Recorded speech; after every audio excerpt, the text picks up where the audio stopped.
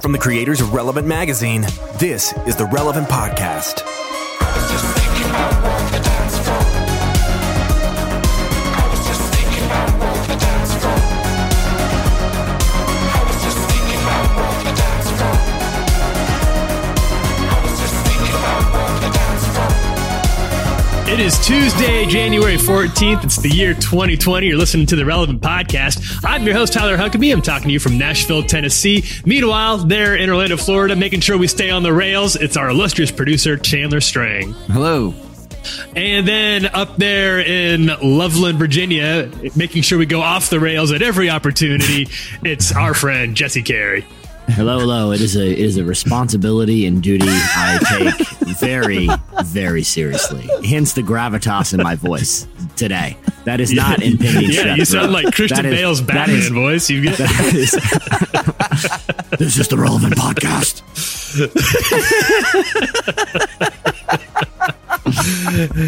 And we've been trying to do this one for a while. We're excited to have a friend of ours on the podcast today. You're very familiar with his music. You're going to be familiar with his writing soon. We are proud to welcome to the Relevant Podcast as a co-host for today our friend Cory Asbury. Hey, Cory. What up, boys? Thanks for having me. Oh man, this has been a long time in coming. I think we have twice now teased your presence on this podcast, and twice we've been denied. I don't even know if people are listening anymore. I don't. They may have all just like given up on. They can't deal with these lies anymore, and they've just stopped coming back to us. Can only cry wolf so many times. I apologize for that. No, it's building anticipation. That's what you've done, and now you've created a tremendous amount of pressure for yourself. That perfect. The world, perfect. Cory, the world is watching this morning. The world is watching. No, I'm ready, bro. I'm jazzed. I just drank my veg juice. I'm good to go, bro. Also coming up on the show, this was a really fun one. Jad Abumrad. I got to talk to him. He is the creator of Radio Lab, the iconic podcast. And now he has another one. Had a really great conversation with him about his new podcast, Dolly Parton's America. We got to talk about Dolly. We're both Nashville guys, and his podcast unearthed some really, really amazing things about Dolly Parton's life story. That conversation is coming up. Now, Cory, this is a big week for you because not only did last week, and I apologize to listeners if I'm continuing to clear my throat, not only last week did you release an incredible collaboration of sort of a reimagined version of your song Reckless Love with Tori Kelly, who we're huge fans of. She's been on the cover of the magazine, been on the pod. But you also released a book, Reckless Love, a 40-day journey into overwhelming, never-ending love of God. Okay. Let's start with the song real quick. We played a clip on Friday's show. Tell us how the collab with Tori came together. Yeah, man. So we were just looking at ways to reimagine the song. A lot of it, to be honest with you, was to kind of bring people's awareness back to the song because we knew we were going to release the book, right? So we're sitting around the table, a bunch of us friends, and just trying to come up with an idea. Okay, how can we bring the song back to the forefront of people's minds? You know, they've been hearing it for freaking 2 years, straight, probably every day. Maybe they're annoyed with it. Maybe we can bring fresh life to it. So we just started throwing out the idea of what if we invited someone to come and kind of duet it with us. And we started throwing out names, and Justin Bieber was the first one thrown out. And I was pretty fired up about that, but it probably wouldn't work out. So we didn't even go for it. But then Tori's name came up and we were all like, dude, that's it. That's the one. That would be incredible. So I had met her a few times at different award shows and things. We're not like we're close or anything. But I kind of kept in touch with her husband, oddly enough. And so I hit him up and I was like, bro, we got this idea to reimagine the song and bring Tori's vocal to it. What do you think? And he was like, dude, we love the song. We love you. We'd love to do it. Hit up, Scooter Braun or whoever her manager is or whatever. And let's get her on the track. So it was that easy. Well, the crazy thing is, too, it came together really well. It sounds good. I'm glad you ended up with Tori because we talked about it last week, how incredible the song came out. But it's interesting, too, that you floated Bieber because isn't Bieber a noted fan of Reckless Love? Hasn't he covered it before at like Coachella or at a worship event? Yeah, man. I think it was Coachella where he like randomly led this worship set, and dude, my phone went nuts that day. I mean, I'm talking 1,000 text messages in like 5 minutes. And I was like, oh my God, who died? Like, what happened? And it was the JB who's man was singing the song, and then he posted on his Instagram and stuff. So the Bieber bump. Dude, it was crazy. So it wasn't out of the realm of possibility, you know, but we knew that he was releasing new music, so it probably would kind of fly in the face of that. So we never even went down that avenue, to be honest with you. Well, I'm texting him. I'm texting him right now, and he is really hurt. He was looking forward to the opportunity. He had heard about. I'm on the thread. He's sad. He's sad. No, when all that happened, you guys know who Jason Kennedy is? Yeah. He's the dude from E! News, and now he's kind of doing this. Yeah, he's doing his own thing. So I guess he's buddies with Justin and another dude named Aiden King from Hillsong Young and Free. And Jason hit me up and was like, bro, like he loves this song. Send him make a video of you like thanking him for the song, and I'll send it over to him. Yeah. And I was like freaking out, bro. It's Justin Bieber, I was like crazy nervous making the video. I was like, hi, Justin. Thank you. But Jason sent it over, and he was like, dude, he loved it. It's so cool, man. So I never was actually in contact with him, but through Jason. Yeah, maybe he'll have you out to his palatial estate, and you guys can ride Ferraris together or something at some point. I think the least he could do is I'm that, down. You mentioned the book. Tell me a little more about this book, which I guess is also a devotional, right? Yeah, I mean, it's couched as a 40-day devotional in as much as, the chapters are called days. Okay. They're a little bit easier to digest. They're not, quite as long as a normal chapter of a book. But yeah, I mean, it's a book. Dude, honestly, I said no to the idea so many freaking times before I finally said yes. There's a guy in Orlando, Jason, who works for Charisma House, which is the publishing company we use. And he had been hounding. Oh, that's in Orlando, isn't it? That's actually my parents. That's crazy. We have some connections there. We have some ties there. Yeah. Yeah, we have some familiar ties. So that's why we keep So let me get this straight. You have dirt on Jason there? You got some dirt on Jason? Yeah. Let's hear it. I wish I did. We're gunning for them. No, he's the one who's just hounding me because I went out to do an event with William McDowell. And when I was there, Jason was like, dude, we got to get you to write a book. Like it's, we got to get that message out to people. And he kept, we talked about it then. And I was like, yeah, cool. Like that's a great idea, whatever. I didn't consider it serious. And then he kept calling, texting, like, hey man, I got the deal ready. Like I got the contract. Let me send it your way. And I was like, bro, I don't want to, my big thing is I don't like to exploit stuff. And especially with the song being so big, it's like I could have written the book, made the T-shirt, done the next remix like Lil Nas X, and like gone down that road. But I really, to be honest with you, I hate stuff like that because it feels so cash grabby and just like let's cash in on everything right now. And I wanted to stay away from that as much as possible. So I said no to him like 5 or 6 times. And eventually my wife and I and our kids, we were on a sabbatical in Dallas, and he called me again. And I just said, okay, I'll at least pray about it, bro. Like I'll talk to God about it and see if he says anything. Yeah. And finally felt released to go after it. We had some time to write it. And that's kind of where it came from. And then writing it was a whole different story. Yeah. Was it weird transitioning from music writer to book writer? Definitely. I mean, music is all about those little sound bites, right? If you get that one line in the song, it's just like, bam, there it is. With a book, obviously, you have so much more space and so much more room to kind of delve into your idea and really flesh it out and kind of give it wings, I guess. So it was interesting to kind of feel free to actually say more of what I wanted to say rather than just trying to fit it into this perfect melody with the perfect number of syllables and all that kind of stuff. So it was a whole new world for sure. Well, Cory, there's one other thing I wanted to ask you about real quick. we spoke a few weeks ago when the book was preparing to be released. And I don't know if you are aware of this, but a conversation we had about a year prior to that had some major implications for a member of this podcast.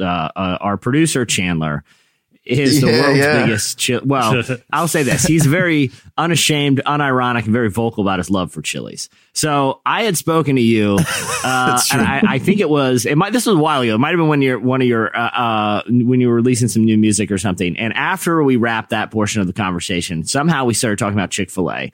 And you told us the story about being a Chick-fil-A Black Card holder, which entitled you to free Chick-fil-A, and what a great deal you got in lieu of an honorarium for playing one of their events.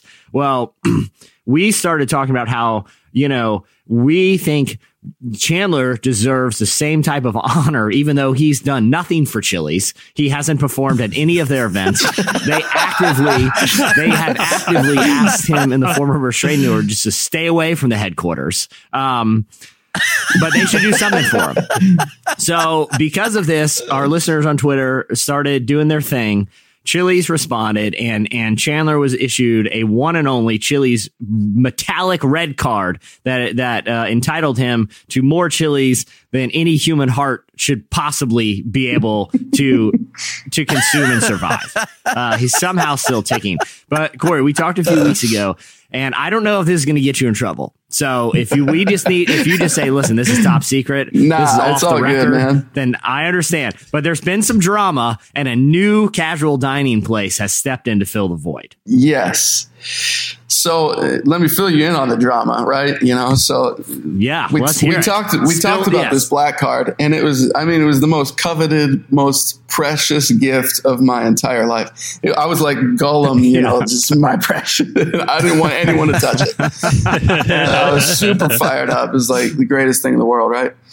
And so all of a sudden things switched, and I don't know where they switched. But that Black Card became only useful at the Chick-fil-A at which it was given, which is in Houston, Texas. And I don't live in Houston, Texas. So that Black Card pretty much became useless to me. Yeah. And I was bumming hard, man, because that was like, it's probably when the card was available at all restaurants. How frequently were you using it? I mean, as much as humanly possible, except for closed on Sundays, right? Other than that, I was exploiting that sucker. That's one thing I wasn't afraid to exploit. Yeah. Were you notified of this change? But did they call you? Did they say, hey, as a valued Black Card holder, we feel? How did you? No, the process? It wasn't, I don't even know that other people have it, to be honest with you. There was this one spot in Houston. It's a radio station, actually.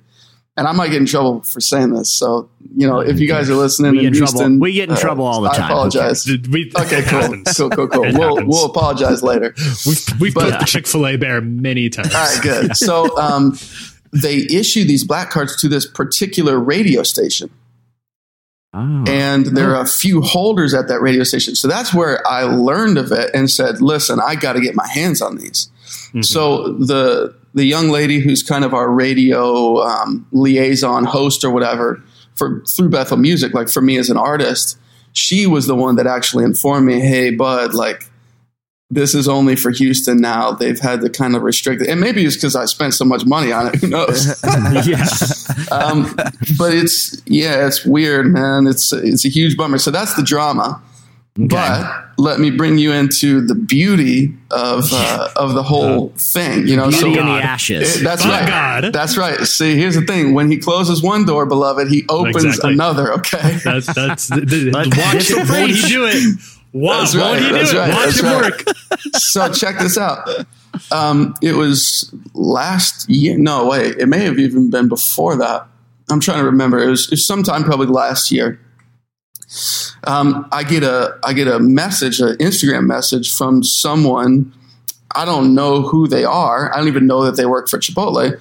But the message basically says, hey, I work for corporate.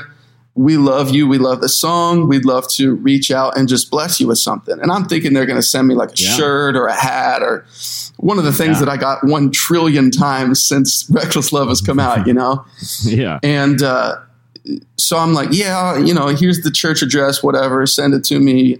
You know, because I don't usually give out the personal address unless I know the person. So they send it to the church, and it's this big box. And I open the box, you know, it's got all the Chipotle branding, logos and stuff. And I'm like, dude, like, this is lit. Like, what is this going to be? Yeah, and I'm thinking a bunch of merch or whatever. So I open it, and it's like all these free Chipotle cards and like all these little special things that I guess only like sons and daughters of owners of franchises and stuff get. So it was literally upwards of like, I don't know, 150, 200 free burritos. And then there was free like meals for 6 or whatever. They had all these cars like free meal for 6. So I'd bring in the family. I'd bring in a couple friends, and we'd all get food like chips and guac, a drink, a bowl, a burrito, whatever. And then on top of that, there was two catering cards. So like free catering for like 20 or something. So we had 2 parties at the house and just got Chipotle parties. Dude, it was crazy. Dude, that is incredible. I mean, I feel like exactly when one door opens, another when one door closes, another opens. That is the spiritual lesson people need.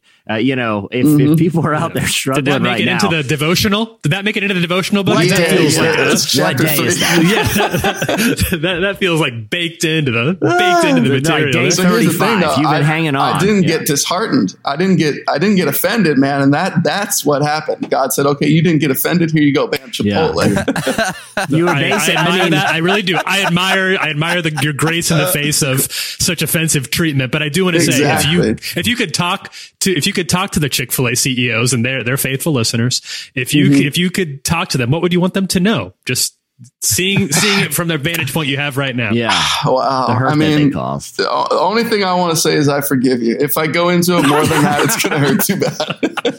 Well, Cory, we gotta transition to our news segment here, but I just want to say you are an inspiration. You are a modern day Job. I don't think I'm exaggerating. Thank you, bro. Yeah. By comparing you it's really and powerful. what you've gone through in the last year to Job of the Bible, and God has rewarded you. Good and faithful servant. Yeah. Get extra guac on me, good and faithful servant. Thank you, sir. Satan goes before God and says, I even took away his Chick-fil-A card, and still he refuses to curse your name. That's right. And trust me, all my friends were trying to get me to renounce Chick-fil-A. Oh, I said, no, I'll never do that. Exactly. Oh, wow, that's powerful. What a great story. Yeah. There's a movie in here somewhere. There is. Great. We're going to talk about the Just Mercy sequel movies coming out. Yeah. Oh, yeah, that's true. That's true. Yeah. We are going to take a quick break, and when we come back, we're going to do slices.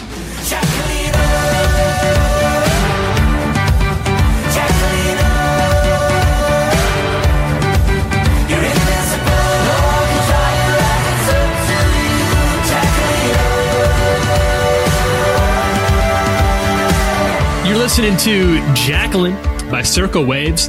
At the beginning of the podcast, you heard About Work the Dance Floor by Georgia. All right, so Slices is our weekly look back. Cory, just so you're aware, our weekly look back, some of the news stories that caught our eyes this week. It's time for Slices. Jesse, what are you bringing? Okay, I have 2 news stories. One is a little bit more serious. I'm interested in your guys' thoughts. And then one is just pulled from the oddball bin.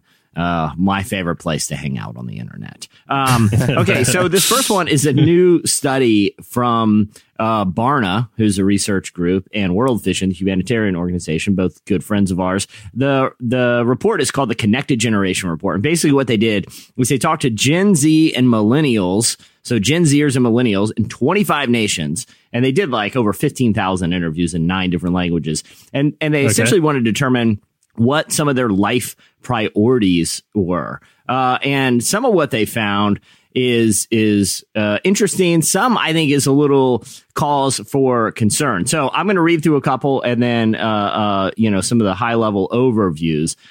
So only a half said that they have both completed their education and have become financially independent from their parents. 40% said that they were already spiritually mature.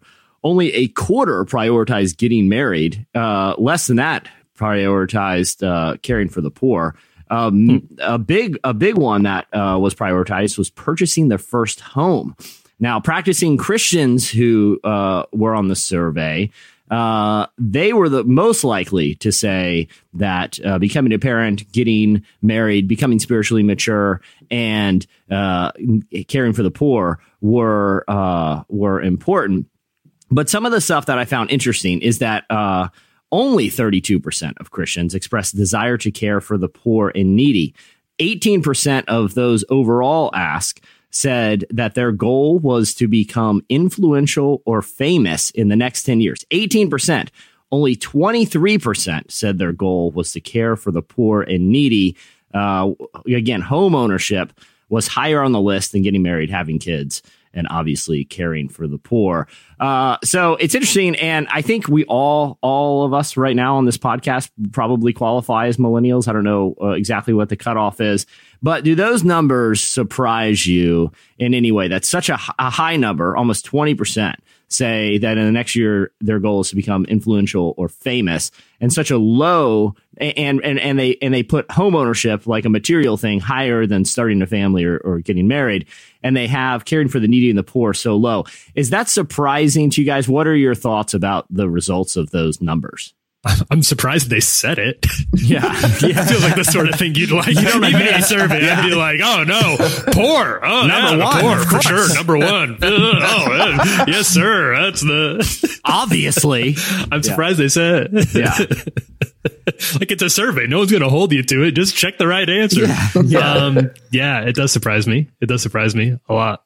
Yeah. It flies in the face of a lot of what, and I don't doubt the survey. It just flies in the face of a lot of what I've read about millennials, about they want to have an impact. And Gen Z. And this is the millennial generation were the ones, and Gen Z too. Like they want their professional lives to be something that they're really passionate about and that they care about a lot. I think that's probably true, but I think we have also seen sort of with the as some of those young dreams have sort of met the reality of like the gig economy and a lack of jobs. I do think there probably has been a little bit of a come to reality moment for millennials and maybe for Gen Z as well, that is going to be a little more maybe a little less starry-eyed about some of those things. Yeah. And that could manifest in sort of a cynicism that's like, well, I guess I just have to take care of myself and get mine. But I'm really I don't know. That would just be me kind of extrapolating whatever I can from the data that you read there. Cory, I don't know. What do you think, Cory? Yeah, you travel a lot. You get to meet a lot of people. Is this surprising to you at all? It kind of bums me out. Yeah. For sure. The almost 20% saying I want to be influential or famous, I think, is obviously indicative of the social media culture that says I can become an Instagram influencer just by getting a bunch of followers. That type of thought process frustrates the heck out of me, to be honest with you. And again, it's not because I think they're terrible humans, but I think all they see is these people making money from posting ads, on Instagram or whatever. And so they want to do that. Young people are following the slightly older ones. And maybe it's put on your oxygen mask first. And if they think they can make some money, then they can take care of the poor. Who knows? Sometimes that's my mindset, at least like with my family. If I take care of my family, or if I take care of myself, I'm taking care of my family. Yeah. But my guess is they didn't read into it quite that deep. And they just want to be famous, which kind of bums me out. But taking care of the poor is not sexy, so I get it. Yeah. I was listening to an interview a while ago with Chuck Klosterman, who's more of a Gen X culture writer, but he was saying he was talking to someone who was either a millennial or Gen Zer, and like the concept of selling out, like that was like a big deal, I don't know, 10 or 15 years ago, or at least when I was like growing up and listening to music, it was like, oh, it was bad to be like a sellout was seen as lame, where now that concept isn't even around anymore. Like the goal is essentially to kind of quote unquote sell out to the degree that, Cory, like you were saying, people are willing to sponsor Instagram posts. Like, that value of like authenticity versus commodification has sort of, been introverted in recent years. It seems like. Do you feel like that? Do you guys feel like that's an accurate observation? Totally. I wonder. I think it's possible. I think it, like you said, Cory, I think it's really sad, but I think there is the influencer thing. And I think there's been so many like very high profile grifts, that we've seen, like it's easy to point at the obvious ones, like the Fire Festival thing, or what was her name? Still waiting to get my money back from that one. Yeah, I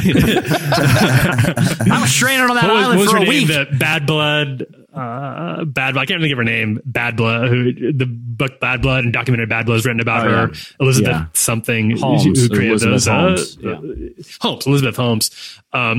I think that there has been this idea that in order to get ahead, you have to have a scheme. You have to have you have to be pulling some sort of operation, maybe illegal, maybe not, but those are the people that have done well, and they continue to do well. Even when they're caught, they still, what's my man's name who just sold WeWork, who failed so bad at WeWork that he was able to parachute out with a couple $1 billion. That's I do feel like the more we've seen of that, the more there's been this, it's indicative of this idea in culture that is what you need to get ahead, and helping the poor is kind of for saps. Yeah. Well, and it is kind of like Cory, as you say, it's kind of a bummer, but it's also like, I feel like an interesting call to action for anyone that does have a platform or voice, or anyone who just has people in their relationship circles that, might not have the same priorities, to remember, that this is a big part of the gospel in the Great Commission. And I think there's a ton of opportunity in both these generations to make a big difference. So but it is, I feel like something that is concerning, but also sort of inspiring for Christians in that age demographic too, to try to make some change. So I have another news item I want to jump to that, I guess, depending on how you read it, is less of a bummer or way, way more of a bummer. And it's about a new dating site specifically targeting a group of Christians. And that dating site is called tulipsingles.com. Now, why tulip, you may ask? Is this for Christian flower enthusiasts or florists? No. This is a site for Christian Calvinists. Tulip is for those for non-theology wonks out there. There are 5 points of Calvinism that are condensed into an acronym called TULIP. And those 5 points are total depravity, unconditional election, limited atonement, irresistible grace, and perseverance of the saints. Now, controversially, it's sort of Reformed theology, which has made like a pretty big comeback in recent years. Their most controversial sort of view, which, is a dichotomy with, theological Arminianism, is that God basically chooses who's going to be saved before everything. And it's the idea of predestination. Anyway, listen, if you're a tulip single, that's a big deal. You can't be out there going on a coffee date with someone who thinks that God's grace is resistible. You can't do that. What if I pick up nothing kills the mood. Nothing kills the mood faster because you can't ask. That's annoying. I can't ask like, hey, it's great to meet you. Where are you from? What you do? Do you believe that you're totally depraved and without the capability of accepting grace without supernatural intervention? What a concept, huh? That John Calvin. Thankfully, Tulip Singles is here to help. You can go. And Tyler, you actually started creating a profile on there, didn't you? I did. I went as far as I could. I went as far as I dared. I'm married, and I don't want to start any rumors. I'm sorry, folks. I'm not on the market. I'm happily tied down. But I was curious to see, like, at what point is there going to be a credit card situation? But I had to see the form because you have to sign the doctrinal statement before they'll let you. I hope you signed it under a fake name. This is Jonathan Piper, Reformed Advocate. Junior. He's married too. I do. It did have. It did have at one point in the copy, an early pitch was, "Are you tired of asking where are all the Reformed singles in my area? Who out there was that like their yes, somebody saw me."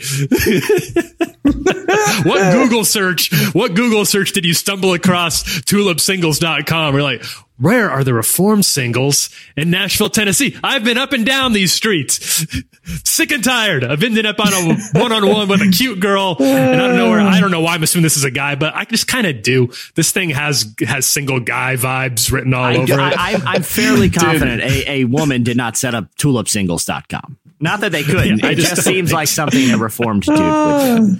Now, yeah, it reminds me of, have you guys seen farmersonly.com? Yes. Oh, yeah. Oh, yeah. With the little jingle, farmersonly.com. The other curious thing about this, too, is like the theological conundrum it opens up. Because if you end up filling out a profile on tulipsingles.com, were you predestined to do that? Was there even any point in marketing? Yeah. Like, predestination's the whole thing. Or were you predestined to find tulipsingles.com? Like, it's sort of like a Matrix thing. It's down a deep rabbit hole. Now, it's a chicken or the egg. Now, Cory, I don't want to burn any bridges for you, because I'm sure you have a lot of Reformed fans in your listenership, as do we, and we respect and love them. And obviously, this is all in good fun, and I hope they're laughing with us. I hope they're laughing along. But from my experience with Reformed theology heads, this is what I told Tyler the other day. My money is on their first date is to a microbrewery. It just seems like people who are into Reformed theology love microbrews. Like a fancy. They're getting the cloves, definitely the banana. Definitely. That beer. I live I'm in Kalamazoo, Michigan right now, and this is like the heart of Reformed territory. Yeah. And it's also the heart of microbreweries. We have like the most little craft breweries all over the place here. Yeah. I also feel like, like if the other question should be like, would you consider going on a date to Starbucks? If no, that's a huge red flag, because they're only drinking dark, like espresso. That's, they know where it was sourced from. Then this isn't a dig. They're people of refined taste. Okay. They have refined theology and a very fine taste when it comes to their beverages. So there's a lot of red flags out there to look for. But that's listen, right.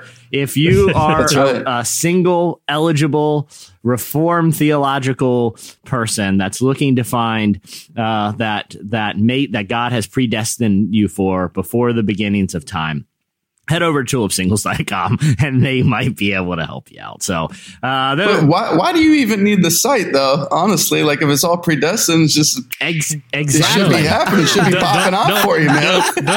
Don't.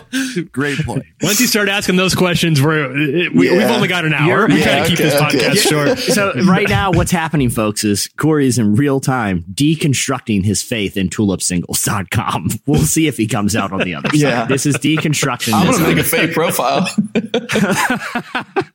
All right. So the slice I brought this week is sort of a cousin to my slice last week. Actually, this was purely by accident. But last week, Jesse, you and I talked about the growing contemporary Christian music cinematic universe that is being put together. We've heard that there are a few Christian. I saw a poster. I was at the movies last night, and I saw a poster for this upcoming Jeremy Camp biopic. The title of which is escaping me right now. I just remember that it stars Hot Archie from the CW show Riverdale. Yeah. So, presumably inspired by this wave, our friend Kevin Max tweeted earlier this week, if one should ever do a film on the life of DC Talk, who should play who?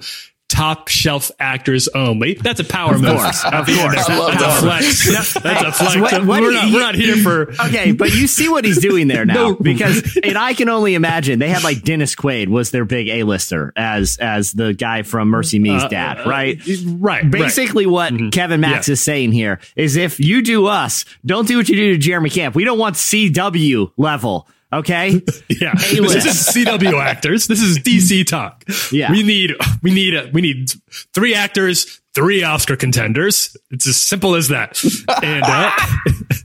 And so he tweeted this out. There were actually, and this would, I think, and I say this sincerely, I think that given the right hands, I think there's a really interesting DC talk movie in there. Sure, I'm not confident that it would happen. Not? I'm not confident that it would do it, but I'd say I would be interested if it was done the right way. But the cast obviously is key. That's what we were talking about. There were some, I was looking through some of the like options that people threw Kevin's way. And then I put together my own list, which I will read you guys, and hear what you think about them. But first, some of the other suggestions that I saw.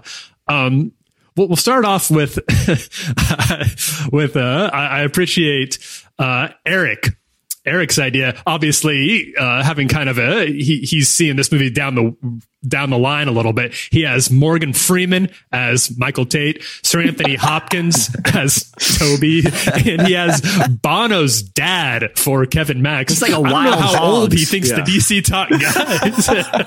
All right. Here's one. Yeah. Good pull from the list. Go ahead. Leon has a more contemporary.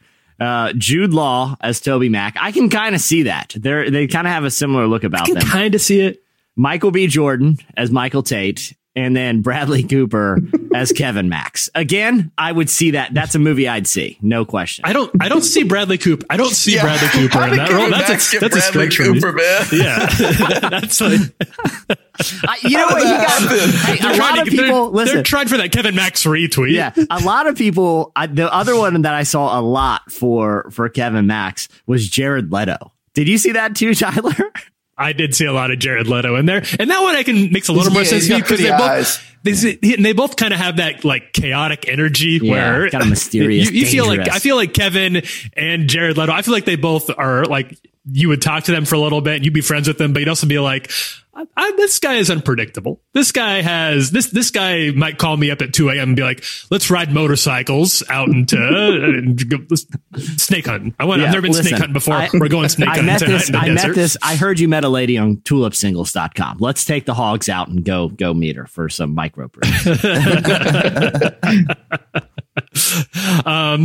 This one also, I think, trying for that retweet. You have somebody said Ryan Gosling as Kevin Max. Wouldn't that be nice? Paul Bettany as Toby Mac. I haven't seen Paul Bettany for a while, but I can kind of see that a little bit. Who's Paul Bettany? He's Vision in the Avengers movies. Oh yeah, okay. What else is he? That's one I think he's done in a little while. I think. Yeah, I know who that is. And then I actually don't know who this person is. Michael Jamal Warner for Michael Tate. He was on the Cosby Show. He was on the Cosby Show. He was Theo. Oh, he was Theo, right? I thought we were talking about top shelf actors only. I'm not sure. I'm not sure that qualifies. All right, but, Tyler. I want to hear yours, and then Cory, we're going to put you on the spot. Can I throw you mine? Yours. Yeah. So here's what I put together. I said Aaron Paul for Toby Mac.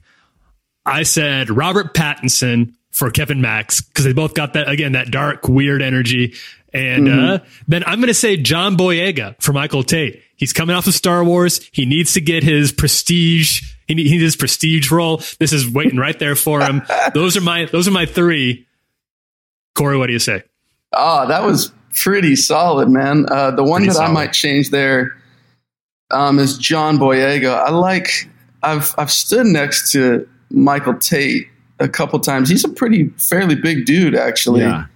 I say he's probably 6'2", maybe. Oh, wow. I don't know. I almost want to go Michael B. Jordan back on that one, but he's such a stud, that's a tough one. Man, you are talking about Michael Tate. Is the implication here that... Don't read into it too much, bro. Don't read into it. I feel... Yeah, well... I don't know if it's reading into it. You feel like maybe Michael B. Jordan is just a little too. I was a couple weeks ago, we were talking to Brian Stevenson, who's the subject of Just Mercy, which stars Michael B. Jordan. Michael B. Jordan plays him, and I would say, and he was very open about that being sort of a casting stretch. He said if he had known Michael B. Jordan was going to be playing him, he would have worked out a lot more, which I think we can. And that's a lesson to all of us. Work out. You never for know the actor you want to play, the hypothetical. You never know. You never know. Stay in the gym so that when they cast Michael B. as you, here's what I want to do. I want to throw out a couple others. Okay. So the Hillsong Squad. Okay. I don't know if you guys have ever heard this, but Joel Houston, that dude is Russell Crowe, straight up. Yes. Like they're the same person. Oh, same guy. And then, you guys know who Ben Hastings is, right? Yeah. Of course. He, to me, if, what's the guy's name from, he's Frodo in Lord of the Rings? Oh, Elijah Wood. Because he's got that kind of pretty little kind of dainty face. But if Elijah Wood had that long hair, that's Ben Hastings straight up. All right, Corey, I want you to the Hillsong. So the Hillsong movie. Yeah. So that one's cast. The Mercy Me one's cast. We got DC Talk cast. Jeremy Camp is cast. Now, Corey, I want you to close your eyes. I'm going to set a scene for you. Okay. All right. Okay. A man pulls up to a Chick-fil-A. He's been to 1,000 times. He hands him the coveted card.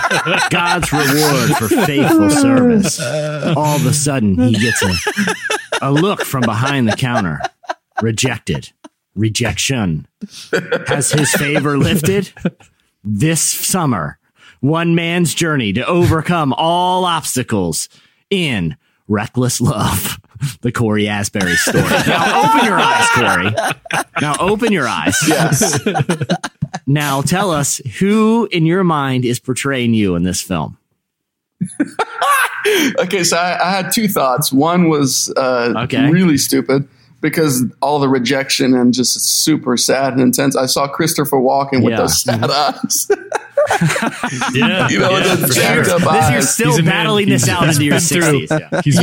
Totally. But then the second is a little more hopeful. Maybe he gets the Chipotle package right after that, and it's forgive me for this, but it's Zac Efron and Brad Pitt, baby. Zac Efron or Brad Pitt? I'm good with either one. Is Efron like the young you? Flashbacks. Listen, and Brad Pitt is like reflecting. Listen, here's what we'll do, Corey. Here's what we'll do. We will get Scorsese to do this and just de-age you like he did for Robert De Niro in The Irishman. We can just de-age him. Yeah, we'll just de-age Brad Pitt for this. Easy. I see it. Oh, man. I'll see that movie. He's already done it. This is Benjamin Button all over again. Dude, it's easy. More river runs through it days, man. Movie. That's like prime BP, baby. That's right. And that's me. That's not a problem. We can do that now. Oh, I see it. It's like looking in a mirror. As always, we'll say this to producers. That is out in the world, but you owe us royalties should it ever be made. So anyway, that was some interesting news that we found out there today, Tyler. All right. That'll do it for Slices. When we come back, Jad Abumrad joins us.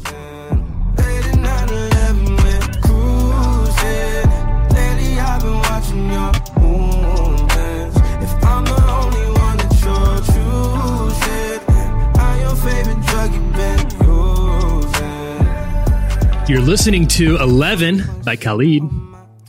Well, Jad Abumrad is the founder and co-host of the wildly popular radio show and podcast series Radio Lab, Unerased and More Perfect, as well as his latest, a look at the life and cultural influence of music superstar and first daughter of Nashville, Dolly Parton. I recently got to talk with Jad about the series and how Dolly's life and music can tell us so much more about America today. This was a really interesting one for me, especially being here in Nashville. Jad is a Nashville native, and I've been here for the last, I guess about 6 years now.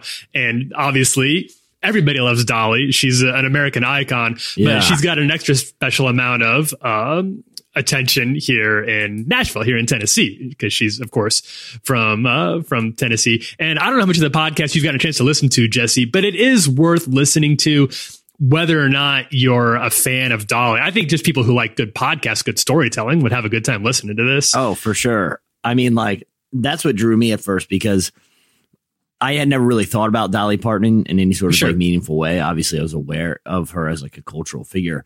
But Jad Abumrad is on a very short list of my journalism heroes, living heroes. I got to interview him and Robert Krulwich, who co-host Radiolab together a few years ago, and it was and they were willing to talk about faith the whole time. I think the reason that I was so compelled to listen to Dolly Parton's America is because Jad has really carved out this space for himself, in science reporting. And for him to turn the microphone, I was going to say the lens, but the microphone to a cultural figure like Dolly Parton, I felt like was very interesting. And I didn't really realize until I started listening to the podcast, which is fantastic. It's a very bingeable podcast. That, when you think about Dolly Parton, not only does she, is she this like kind of iconic figure, she also unites a lot of different types of Americans from different backgrounds, religious, non-religious, conservative, liberal. And that's what, to hear Jad dig into that was very, very interesting. And I think it was especially interesting for him. His family immigrated over here from the Middle East, and that's on the surface of it. That's something that would often, the stereotype would say, well, country music doesn't have a lot to offer, but that just has not been his experience, especially in talking to Dolly, who, like you said, is such an inclusive presence at a time when there is not a lot of those. And the podcast kind of splits up Dolly's legacy into 8 different parts. I talked to him about this a few weeks ago, actually, before this final episode had come out, which it now has, which really gets into Dolly's faith, to Dolly's what she thinks about God. And because he talked about it so much, he asked us to sit on this until that has come out. So now that episode is out, you can go listen to it. But we talked mostly really about how Dolly felt about God, per his interviews with her. And the first thing I wanted to ask is just a little bit about her own legacy. I know she was raised in Tennessee, out in a very, very rural part of Tennessee, but I didn't know what her history with the church was at all. And it probably won't surprise you to find out that she comes from a very Pentecostal background. He explains a little bit of it here. Yeah, I find her ability to be super important to like traditional like Southern Baptist communities of faith, right? Mm-hmm. And at the same time be taken by other communities as like this progressive figure. I just find that kind of amazing. I don't know who else does that. Completely unique. It's really unique. And so, I asked her a lot about that. And, part of it is that she grew up as like her grandpa was I believe, Pentecostal preacher. Like speaking in tongues, I'm a little out of my depth here, but it's like kind of that classic evangelical, like hardline. That world was the world she grew up in. Out there in Appalachia, right? She told stories about how like she would see people go up and start speaking in tongues, and always wonder like, why am I not getting that? That's not a tradition that I was raised in, but I'm familiar at least with that with that very sort of backwoods way out there in the Tennessee mountains snake handling type of Pentecostalism. Yeah, and not even just like the fringy elements, that he talks about. Of course. Like obviously there are those sort of Appalachian sort of non-traditional practices, but also, sort of things that you'd see in a lot of charismatic churches, like speaking in tongues, that, it's interesting for him to kind of dig into that, to talk about how, what kind of impact that had on someone like Dolly Parton, who has a very, I feel like, authentic, but personal relationship with faith.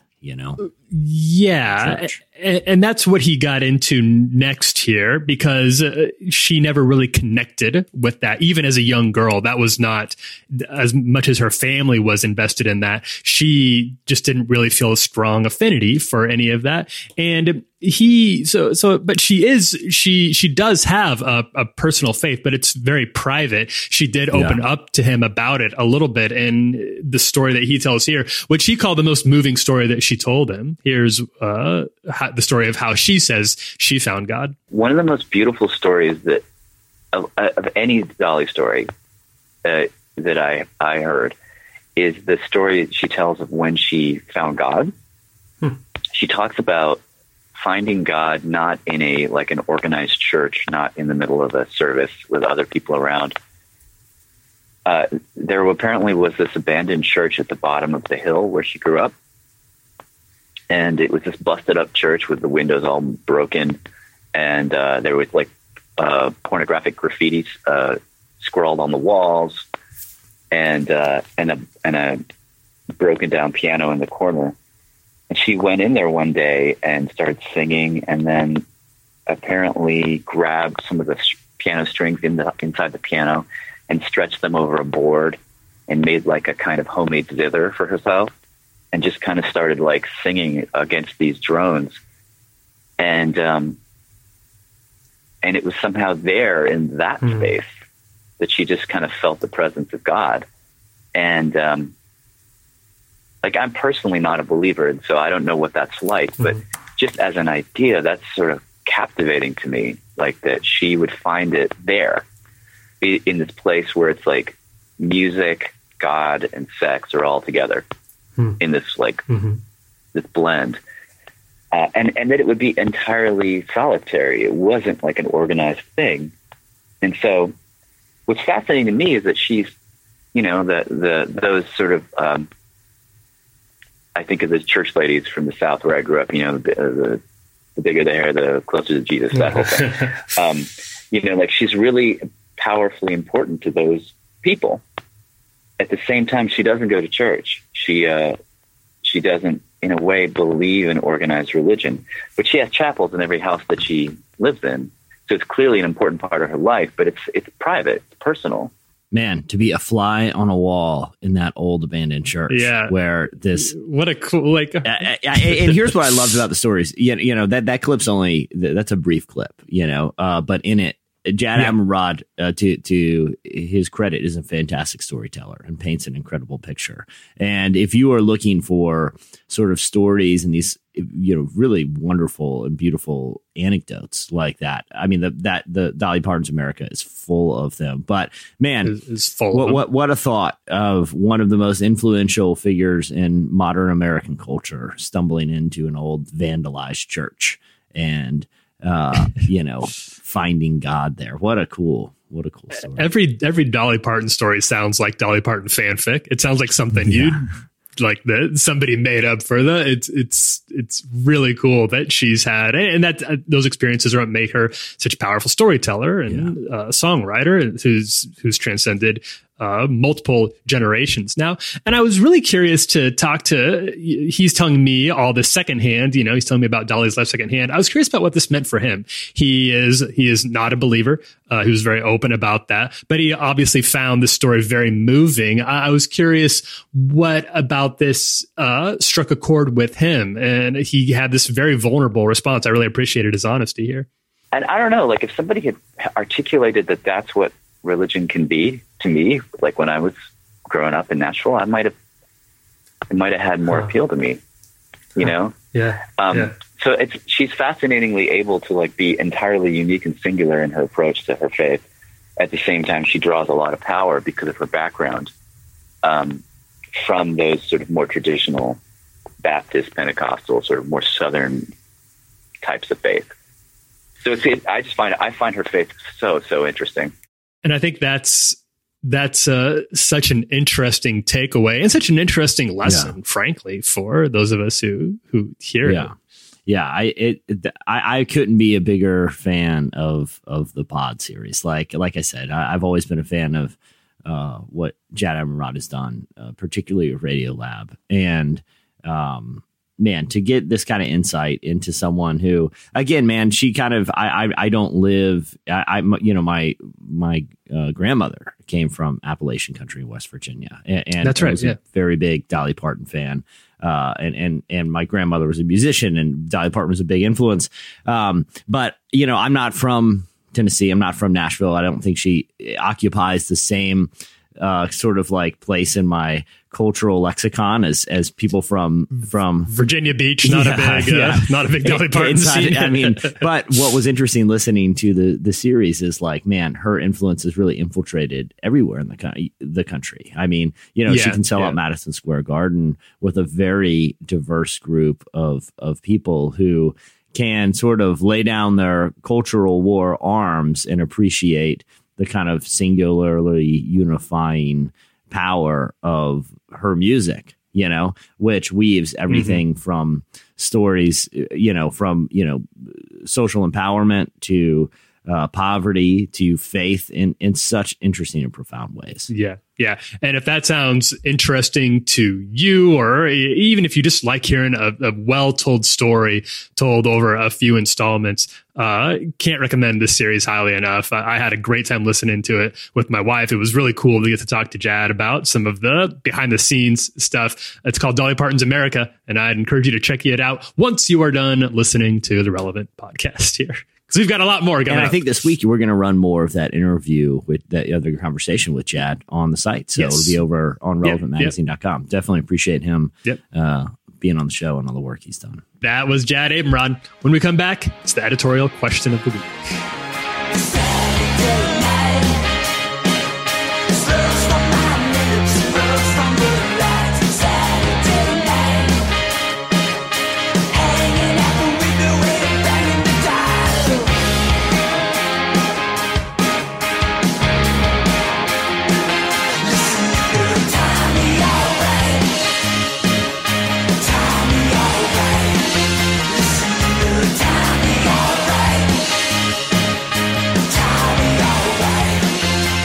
You're listening to Tommy in the 80s by Beach Slang. All right, we haven't done this in a while. It's time for editorial question of the week. Hey. All right, so last week we asked you all for your most embarrassing holiday memories. I was surprised at how many people wrote in. I keep my embarrassing memories really close to the chest, but some of y'all just tweeted them out into the wild. Here, you hit us up on Relevant Magazine, the Relevant Podcast on Twitter. Here are some of our favorites. All right. Well, Kendall delivered this one. This one is awkward and also sad because she went back to her parents' house. I don't have the context. She lived with her parents for the last few years, and she went back, I guess, for the holidays, and she noticed that her cats. She says her. So, she says my cat, not the family cat. My cat's litter box and food bowls were gone. Found out that my parents had put her down over Labor Day weekend. No one thought I needed to know, I guess. That is an awkward time. Hey, listen, where's Mr. Pickles' bowl? Mom? Dad? They're like, we got you something for Christmas this year. A cat-free lifestyle. Congratulations. Mr. Pickles is in heaven where all cats go. Yeah, we believe he was predestined to go there anyway. So the merciful thing to do was put him down and just let him go to the place where God intended him to be the whole time. So. Juan has this one's both awkward and kind of scary. He says, one Christmas, 4 friends and I traveled to Russia. We took an overnight train from Moscow to St. Petersburg, where sleeping rooms held 4. I was the odd man out, sleeping in a room with 3 strangers. Right there, that's a little strange. Right there, you're on a train to Russia, so you're on enemy ground. You don't know what they're always up to some shenanigans. They're gonna try to hack you. You got no idea make you vote for Vladimir Putin. The Red Menace is creeping into the train cart there, and he says for some reason it felt unpeaceful. I can think of why that might have been. So instead of storing my bag, I tried sleep hugging it. It's a very bold. I appreciate Juan's honesty here. He needed to cuddle with something in the night. Went for his bag. No shame in that. I completely understand. Middle of the night, police come in and arrest the man sleeping on the bunk below me for stealing from people's bags. The guy had been getting up, rifling through people's bags. Fortunately, Juan was cradling his in his arms, kept all his valuables safe. And he said, after that, the room felt more peaceful. Merry Christmas. Do you notice the commonality of both these two stories is very passive aggressive people? Like Kendall's parents, They could have just told her the cat was put down, but instead they just remove all the cat's things and just let her figure it out. Juan, what do you think the other 3 people on the train are doing when Juan looks around and is obviously jittery and decides to sleep hug his bag all night? It's like, okay, bro. Like, we get it. You don't trust us. And maybe it was Kendall's parents on the train, because they seem like very passive aggressive people. Oh yeah, I bet this is a connected thing too. So how did the police know? It was dark in there, presumably. Who alerted? I mean, that's just not how things work in communist Russia. They just drag you to jail for no reason whatsoever. Yeah, I mean, they're putting a gulag in Siberia for that kind of thing. Ryan said this. I'm guessing Ryan was some sort of guest speaker at that. He didn't give the context, but I'm reading between the lines here. I'm guessing he was some sort of guest speaker over like Thanksgiving, because he did some football material from the pulpit. I always love it when prop comedy not only makes its way into the sermon, because I feel like we're in like Instagram and like those clips that pastors post to Instagram has brought us to a new age of sermon prop comedy. Like if a pastor walks out on stage with like a golf club or like an empty chest of things, I know something hilariously and spiritual profound is going to happen, and it's going to end up in an Instagram clip. Like that's just the age we live in. But I'm not naming names. I'm just saying I see it all the time. So Ryan said that to kick off the service, he did a roast of his pastors that ended up with him with a friend throwing me a football with a timed Uncle Rico joke. So not only is it propped comedy, it's got timely pop culture references. Uncle Rico from Napoleon Dynamite, which came out 15 years ago. All the hallmarks. Finger on the pulse. All the hallmarks of a great sermon analogy. Yeah. Unknowingly, he left stage with a hot mic on. And so halfway through the first song, I guess he was still playing catch somewhere, because he yelled, "Hit me in the hands," which yelled out as the worship team is undoubtedly singing Reckless Love. And so it ruined the whole vibe. Probably Reckless Love. Yeah. So that was the Thanksgiving. Hot mic. You could probably do a whole editorial question of the week with hot mic moments from church. We should. Let's put that in our back pocket. You've got. Yeah. Keep it. We'll sit on that one for a future because it had, and I'm sure Cory's, you've been in more churches than probably most men in America.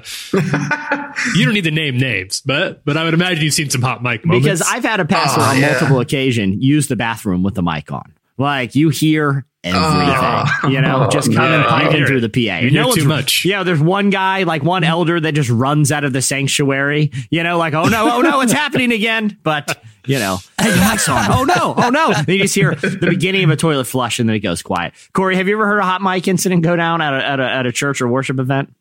I mean, not quite that same style, but there have been many, many weird things that have taken place on the mic for sure. I got 2 favorites. First this is back when I was in Kansas City at a place called the House of Prayer. And this dude named Marcus Meyer was leading worship. And we had what's called, I don't even remember what it's called, to be honest, but we had like 1,000 teenagers on campus. And, they're rowdy, they're wild, they smell bad. It's the whole thing. So all of a sudden, Marcus Meyer's leading worship, and this one kid creeps around onto the stage, comes around. Marcus doesn't see him, and he grabs the mic from Marcus, and he screams, "Don't take the mark of the beast! Don't take the mark of the beast, bro!" Oh, wow. Wow. And Marcus, was fully freaked out, just scared out of his mind. When you say kid, how old are we talking? We're talking 14, 15, 16, somewhere in that range. Okay. And, he's just trying to goof off. He's just being a kid, whatever. But it scared the crap out of Marcus. And it was wicked loud in the room. Advice. That was one of my favorites. I don't know how much time we have, but there's one more that's pretty fire as well. Yeah, let's hear it. Hey, if you've got time, we've got time. So this one, this is the most famous story from the House of Prayer where I'm from. And it was, I can't remember exactly when it was, but I was actually in the prayer room for this. I was just sitting there. So the prayer room is there's worship happening all the time. And there's a bunch of people in the room, basically just a church service that happens 24/7.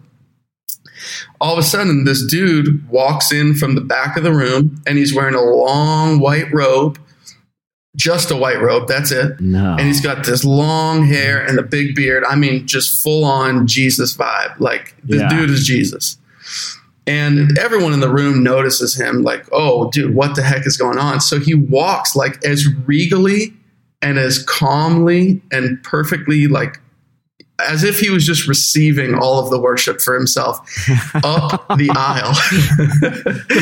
So he's just gently walking up the aisle, smiling at everyone as he's walking by, hands raised, with his long white robe and his long hair and his beard. So we're all just watching, kind of dumbfounded, like, we don't know what he's doing. So he walks to the front of the building, and he sits on the stage. And he faces, just like the worship team, toward the audience, toward the people in the room. And so now everyone in the room is just kind of on high alert, like, oh gosh, what's going down? Like, what's happening here? Yeah. Please tell me he levitated. You're gonna like this. You're gonna like this. Yeah. So all the section leaders, all the security in the room is like, they're freaking out. Like, what do we do? So they go up and ask him, hey, we don't know his name, but hey, man, would you mind like getting off the stage? This is causing a big distraction. People are no longer worshiping. They're just staring at you. Like, this is weird.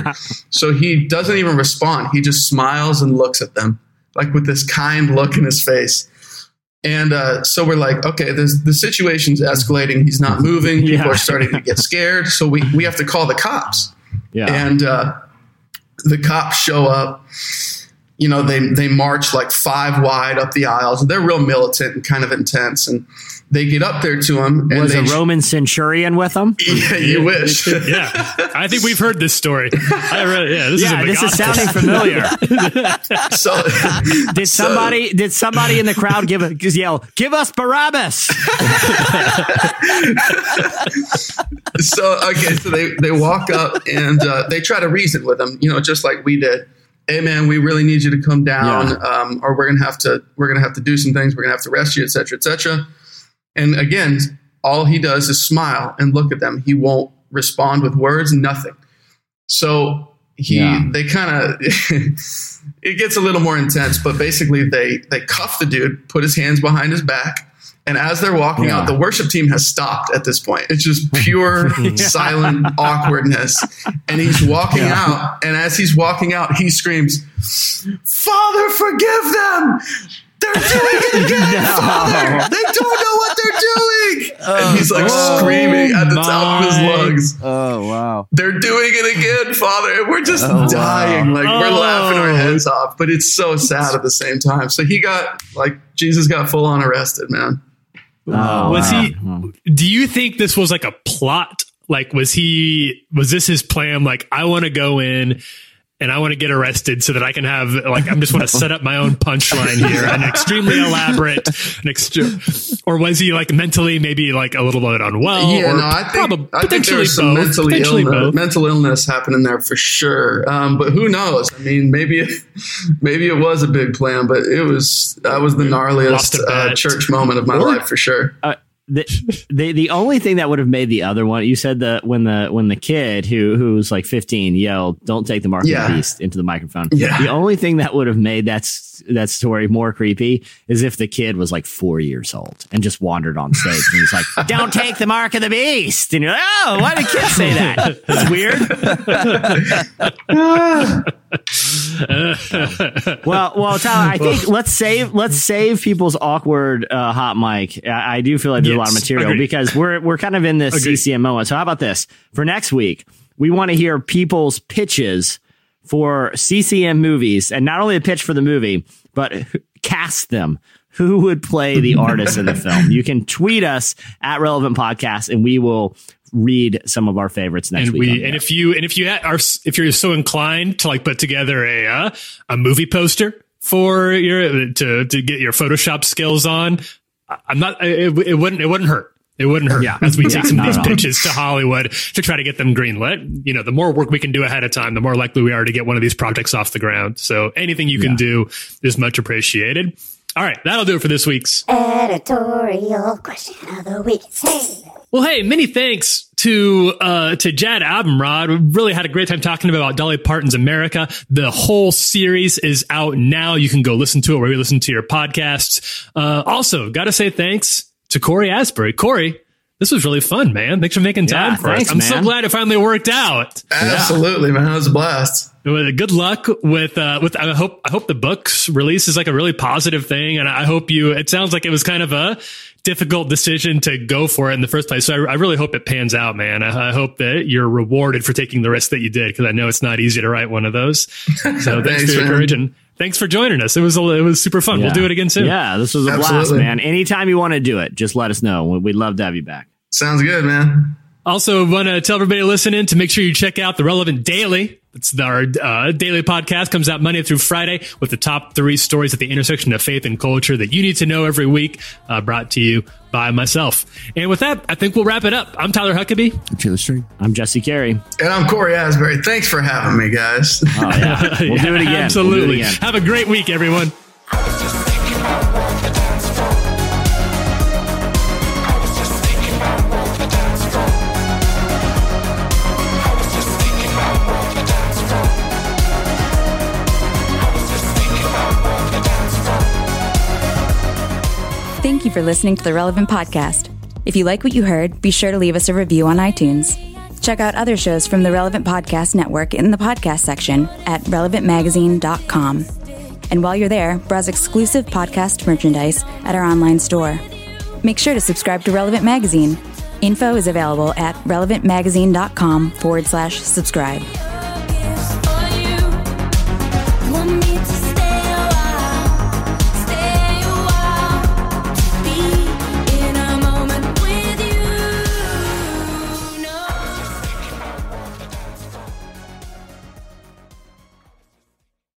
This summer, one man's journey to overcome all obstacles in Reckless Love, the Cory Asbury story.